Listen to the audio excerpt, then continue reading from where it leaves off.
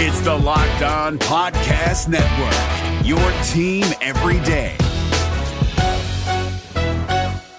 We're driven by the search for better, but when it comes to hiring, the best way to search for a candidate isn't to search at all. Don't search, match with Indeed. 93% of employers agree Indeed delivers the highest quality matches compared to other job sites, according to a recent Indeed survey. And listeners of this show will get a $75 sponsored job credit to get your jobs more visibility at Indeed.com/podcast. Just go to Indeed.com/podcast right now and support our show by saying you heard about Indeed on this podcast. Indeed.com/podcast. Terms and conditions apply. Need to hire? You need Indeed.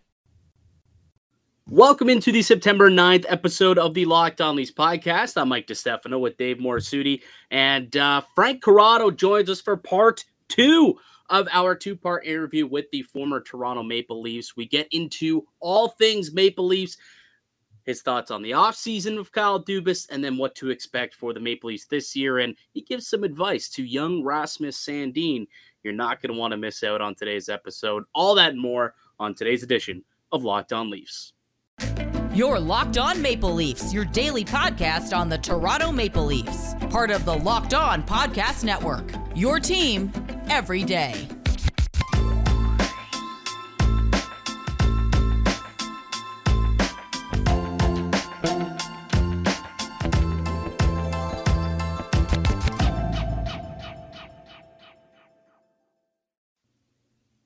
Hello and welcome into the Locked On Leafs podcast, one-stop shop for all things Leafs. I'm your host, Mike DiStefano from TSN 1050 Toronto Radio, also known as Al's brother on TSN's Overdrive and TSN 1050's Leafs Lunch. Joining me, it's my co-host, it's Dave Morisuti from Sportsnet, also a writer for the NHLPA. Locked On Leafs is a daily Maple Leaf-centric podcast, so be sure to subscribe for free wherever you get your podcasts from. You can also now catch us up on video on YouTube, Locked On Leafs. Hit subscribe. That would be greatly, greatly appreciated. Part 2 of the conversation with Frank Corrado continues today, David. I'm excited because we get into some hardcore Leafs talk. Yesterday was more so a conversation about, his career, the transition from playing into getting into the media, and then his time with the Maple Leafs, the whole Free Frankie movement. But today, the conversation more so revolving around the Toronto Maple Leafs, and I can't wait for it, Dave.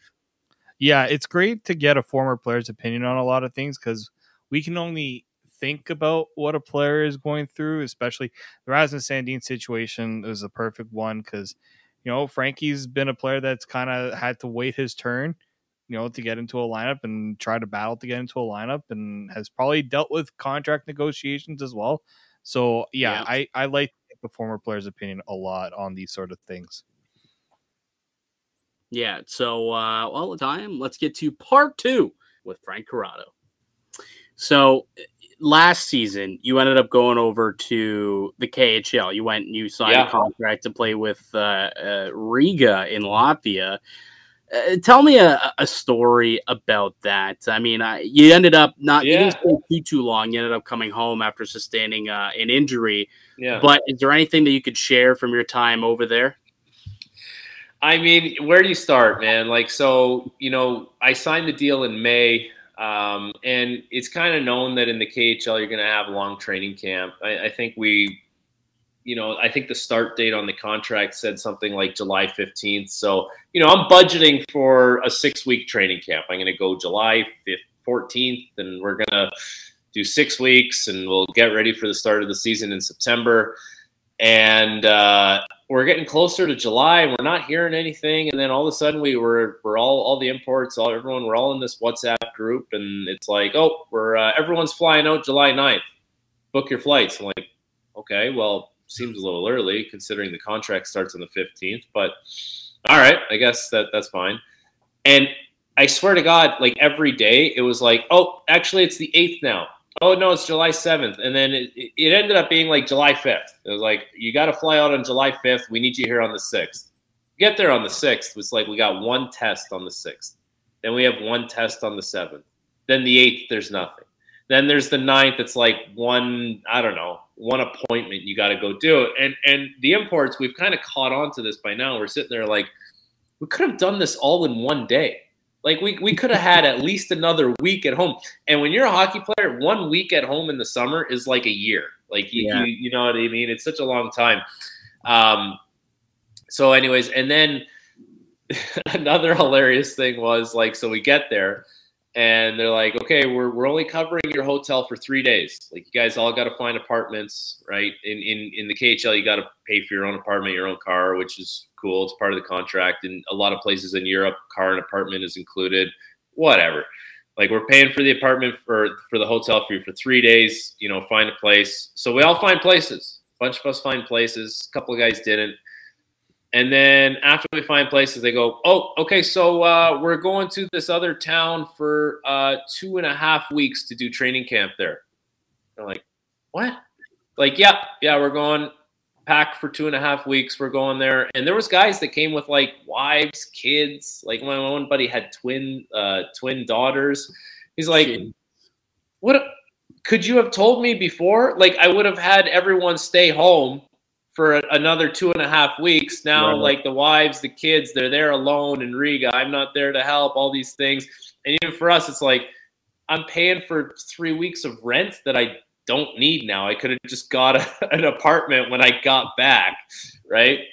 And so we get there, we do this whole training camp. It's madness. It's crazy. It's 2-a-days, 3-a-days, heart rate monitors on. You got to be in the red zone, 180 beats per minute, all this kind of stuff. Guys are getting hurt left, right, and center. No one can practice at night because, you know, guys are getting hurt during the day doing all the running, all the jumps, all these kinds of things. And so it was crazy. Like the KHL kind of lived up to the craziness aspect. And I think the worst part of it too, like you go through these things in your hockey career and ultimately you get a paycheck. And most of the times the paycheck is, you know, let's be honest, it's a nice paycheck. We didn't get paid until September. Like I think we got paid September 30th. Like, so we're talking later. Yeah, so like we got I think at one point we got like 1,500 euros to like pay some groceries, you know, and then we finally like, oh, we got like the team's like we finally got the money. We got the money. So yeah, we ended up getting paid at the end of September. And I think from there on in, it was like a regular pay schedule, the guys were saying. But, you know, you go July, August, and September, you know, with all that kind of nonsense. And then it's just a long time to wait is what I'm saying. But it was interesting for sure.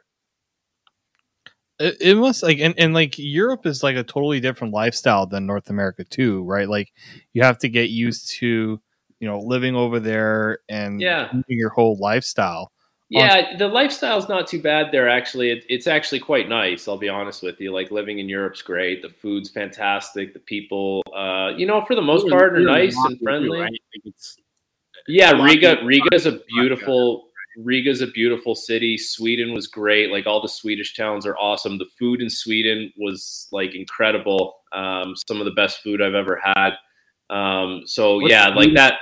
What is there now? I don't even know. Outside of meatballs, what is it's funny, man. It's funny because like as soon as I got back here, I was Googling like Swedish restaurants in Toronto, and there's none. But you go to Sweden, you have their cuisine. It's like, you know, they got the meatballs, they got these like beef, you know, burger patty things. They have all these cool Swedish dishes that you would never even know of because we don't have them here.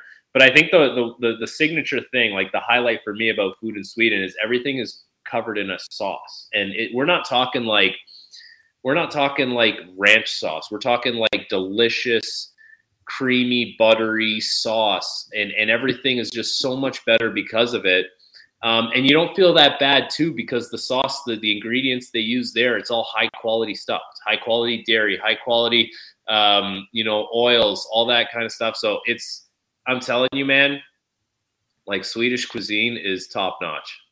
That's interesting. I honestly have never once heard. I don't think I've ever heard anyone say that statement in my life. If you and I went there, we would put on a feed at the Swedish lunch. Oh. Swedish lunch is buffet style. It's a big deal. Like they do a big lunch. It's buffet style. You eat the wheels off the place, and then you sit down. You have a little coffee. It's called fika. You have a little coffee and a little pastry. Converse, chat, and then you get on with your day. buddy, you cannot beat that. That sounds pretty darn good to me. Not gonna lie. Almost like you and your pops on the cruise crushing those steaks. Yo, you saw those. Those were some delicious steaks. Yeah. All right, Frankie. We'll take one more quick break. When we get back, we'll get your thoughts on the Maple Leafs for this upcoming season. Less than a week away from the report to training camps, less than a week away from rookie camps starting up and the rookie prospect tournament that will be coming up next weekend. And so we'll get your thoughts on all that and more. On the other side, you're listening to the Locked On Leafs podcast, part of the Locked On Podcast Network. We'll get right back into this Frank Corrado review, but first, I want to tell you about one of today's show sponsors, and that's BetOnline. It's your number one source for all your pro and college football betting needs and sports information this season. Also, the National Hockey League, I might add. You can find all the latest league developments, game matchups, news, and podcasts, including this year's opening week's games. BetOnline is also your continued source for all your sporting wagering information, including live betting, esports, and scores. It's the fastest and easiest way to check in on all your favorite sports. Head to the website today to use your mobile device to learn more about the trends and action. BetOnline, it's where the game starts. Welcome back into the Locked On Leafs podcast. I'm Mike DiStefano with Dave Morisuti. We're your hosts here on the show. We've got Frank Corrado, former NHLer, former Toronto Maple Leaf, joining us here today. And Frankie, we've got the Maple Leafs season coming up, obviously, with training camps getting ready to go next week. I'm sure back in your day, maybe you hated the week coming up to it, or were you excited to get back? No, I was excited. To get back. I was excited to see the boys. I think once fitness testing was done, it was like a relief. Fitness testing's over, and we're back to playing hockey, and you're getting back into the swing of things. I always look forward to training camp. Well, and when you were young, I guess, like early in your career, you would have been up against the Sedins, who I've heard is they crush those fitness teams. Yeah, very, very fit guys. Like, and they competed with each other to see who was going to win training camp, fitness testing. It was crazy. Yeah. So, when we were on Leafs Lunch, it probably would have been like a couple of days after the season ended. We kind of went through and we had a checklist that you and I had made on the lunch for how the Maple Leafs offseason should go, right? A Kyle Dubas checklist. Based on that, or however else you thought the Leafs offseason needed to go, like, how would you grade this Leafs offseason and Kyle Dubas over the last couple of months? Yeah, I think it's been fine. I think, I can understand, like, him not doing any snap reactions to things. Like, I think it would have been easy for him to just say, I'm going to trade so-and-so because I just want to, just to change things up. Like, I can respect a little bit, I guess, sticking to your guns and what you believe in. I guess the thing that I see is, like, I think there's depth on the blue line. I think the goaltending situation is going to be interesting. Like, I think if Matt Murray or Samsonov, if one of those two guys hits, Kyle will look very good. Like, he'll look like a genius. He'll look like the guy who if it's Samsonov, he'll be the guy who believed in him and who accessed the potential that a lot of people thought was there. For Murray, he'll justify it by saying that, yeah, I knew there was the playoff capable goaltender who won 2 Stanley Cups. We just needed to find it in him. Like, he could look really good if those hit. If those don't hit, it's a big gamble gone awry, right? Yeah. So that's the risk you take there. Up front, you know what Matthews is going to do. You know what Marner is going to do. You hope Bunting picks up right where he left off. I think there's still a hole on the second line. I really do. I think Tavares having a healthy summer is going to help him a lot. I think he's coming off that nasty injury that, it's tough, especially for an older guy to have a summer where you're just rehabbing and kind of just getting back to even par, if you want to relay it to golf. So I think he'll, not to say that he's going to gain a step, because, maybe he'll gain a step on what he was last year. Right. Right. I think for me, Alex Kerfoot probably plays a little too high in the lineup. That's why I was hoping maybe there would be someone coming in on that second line left wing. The other thing I kind of see is, like, and it's a small thing, but, like, I would like to see a little more of a defined fourth line center. I think Adam Gaudette is a player who has some top 6 skill, but hasn't really put it together in the NHL for a consistent period of time. I know they talked about how he had a really good world championship. That's great. That's fine. But also remember, like, Italy plays in the world championship, right? So, that's we have to take that for what it is. I think there's some potential there, but yeah. So, I mean, if I look at the areas of need, I was hoping there would be a second line left winger. I still hope that there's going to be someone, I guess, who maybe is out there as a fourth line center with a little more, I guess, someone who plays a little busy, plays a little more rugged, has a little more edge to their game. But if this is the way you're going to start the season, they're going to win games. Like, they might not be 115 points, but they're going to win games. They're going to have a chance to win the division. And Matthews is going to do his thing. Like, he's going to score, I don't know, he's going to score a bunch of goals. Marner's going to have a bunch of points. It's going to be an exciting team to watch. It's going to be a very good team. And ultimately, no one cares until they get to the playoffs because they need to win in the first round. I got 2 questions for you. One is, like, you know Matt Murray. You were on the same team together in Pittsburgh. What are your thoughts on just not even just his play, but like how he is as a person and dealing with now the pressure of coming to Toronto? Yeah, I think, listen, Matt Murray's a great guy. I think it takes a special kind of goaltender to win in the playoffs, and he's done that.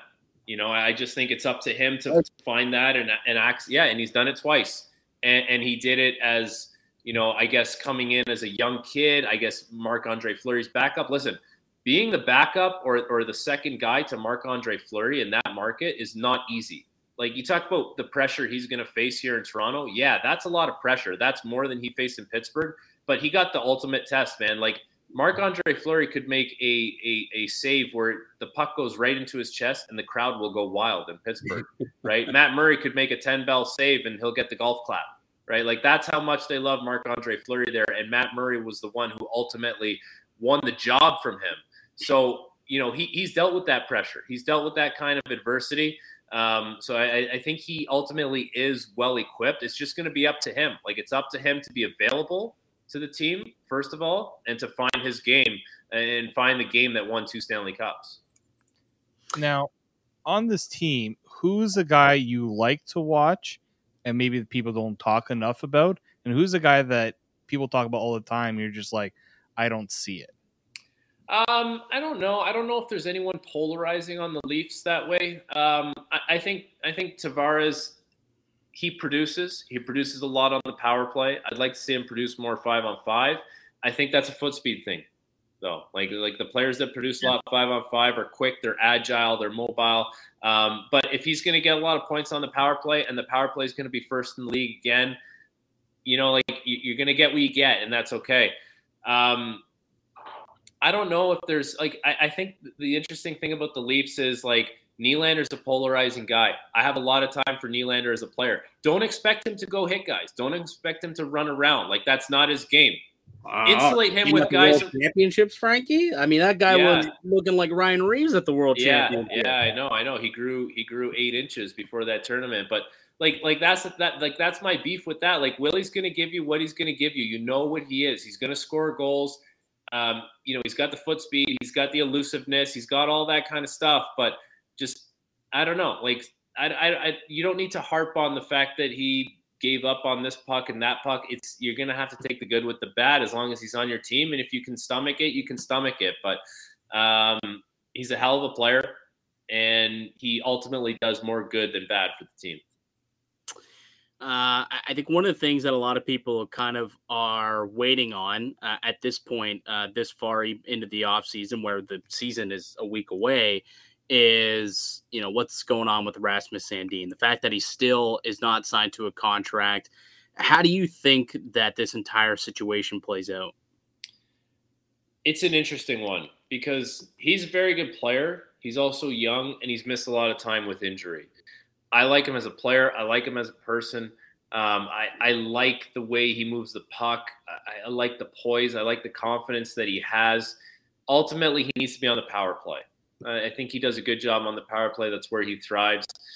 I don't know, man. Like, I don't know if it's in his best interest to miss training camp.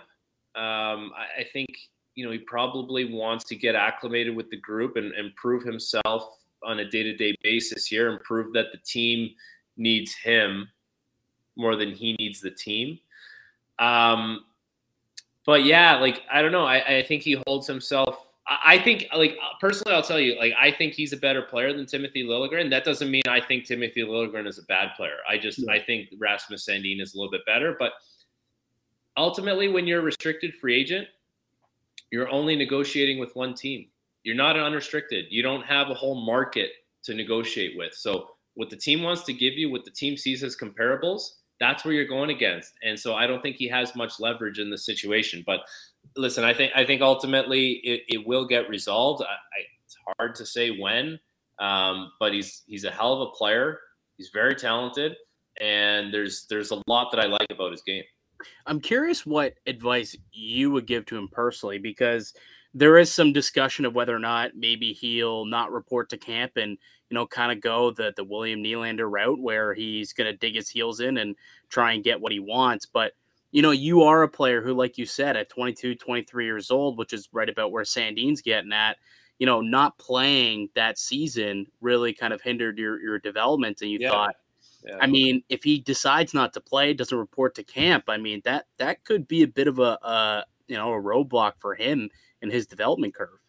Yeah. You know what? My advice to him would be, if you think the organization owes you something, that's fine, but you might have to park it. Like, you might have to just eat it for one more year and show them for a longer period of time that, you can play, you can compete, you can contribute at a high level for them and win a job.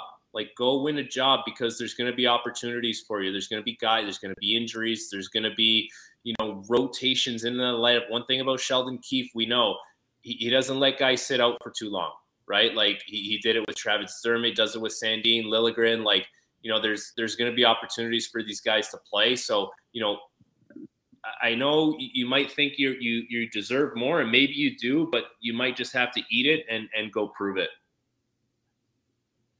Yeah, we kind of had a little bit of that conversation about how it's also, you have veteran guys ahead of you, and it's always tough to say, well, veterans will always get, as Mike Babcock once said, tie goes to the veteran usually in most cases. And I'm assuming depends on the stakes, right? Like, you're talking playoffs, you're talking, situations where you need a little experience, then tie might go to the veteran. But if you're a better player and you're contributing, then you're going to get the opportunity you deserve.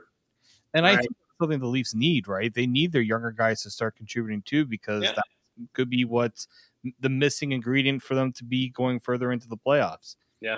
Everyone's got to take another step, right? Like, and I think the big dogs have shown that they can do it, like Matthews and Marner. There's got to be ownership from guys lower on the totem pole in that team, that hierarchy, that say, you know what, on any given shift, on any given night, I can contribute. I can be, I don't want to say be the hero, but I can contribute in a big way and make a big difference for this team. Yeah, and we heard, Kyle Dubas say he wants to see guys make that jump from the American League to the NHL, and kind of had some internal push and internal growth. So hopefully that does end up happening. Frankie, really appreciate taking the time, buddy. I know we kept you a little longer than we initially said we were going to, but thanks so much, buddy. Good, buddy. And I know I will see you at some point here, but really appreciate you taking the time to join us today. All right, buddy. Thank you very much, guys. We'll take care. All right. We really appreciate Frankie for coming on to join us here on Locked On Leafs. He was gracious with his time, gave us some really good insights and some of his thought process on the Leafs offseason and working in the media realm, and a couple of stories from his playing days as well. So we kind of covered a lot there in these last couple of episodes, but that'll do it for us, Dave. That'll do it for us for the week. I'd like to thank you all for listening and supporting the show. You can subscribe to the Locked On Leafs podcast on all podcast platforms and receive daily Leafs content. Follow myself on Twitter at Mickey_Canuck. Follow Dave at D_Morisuti. Also follow Frankie at Frank Corrado 22 as well. Go ahead, smash that like button if you enjoyed this content. Leave a comment down below on YouTube, and we'll be back with another episode Monday. Have a great weekend, ladies and gentlemen. Until then, keep it locked right here on Locked On Leafs. Hey, Prime members, you can listen to this Locked On podcast ad-free on Amazon Music. Download the Amazon Music app today.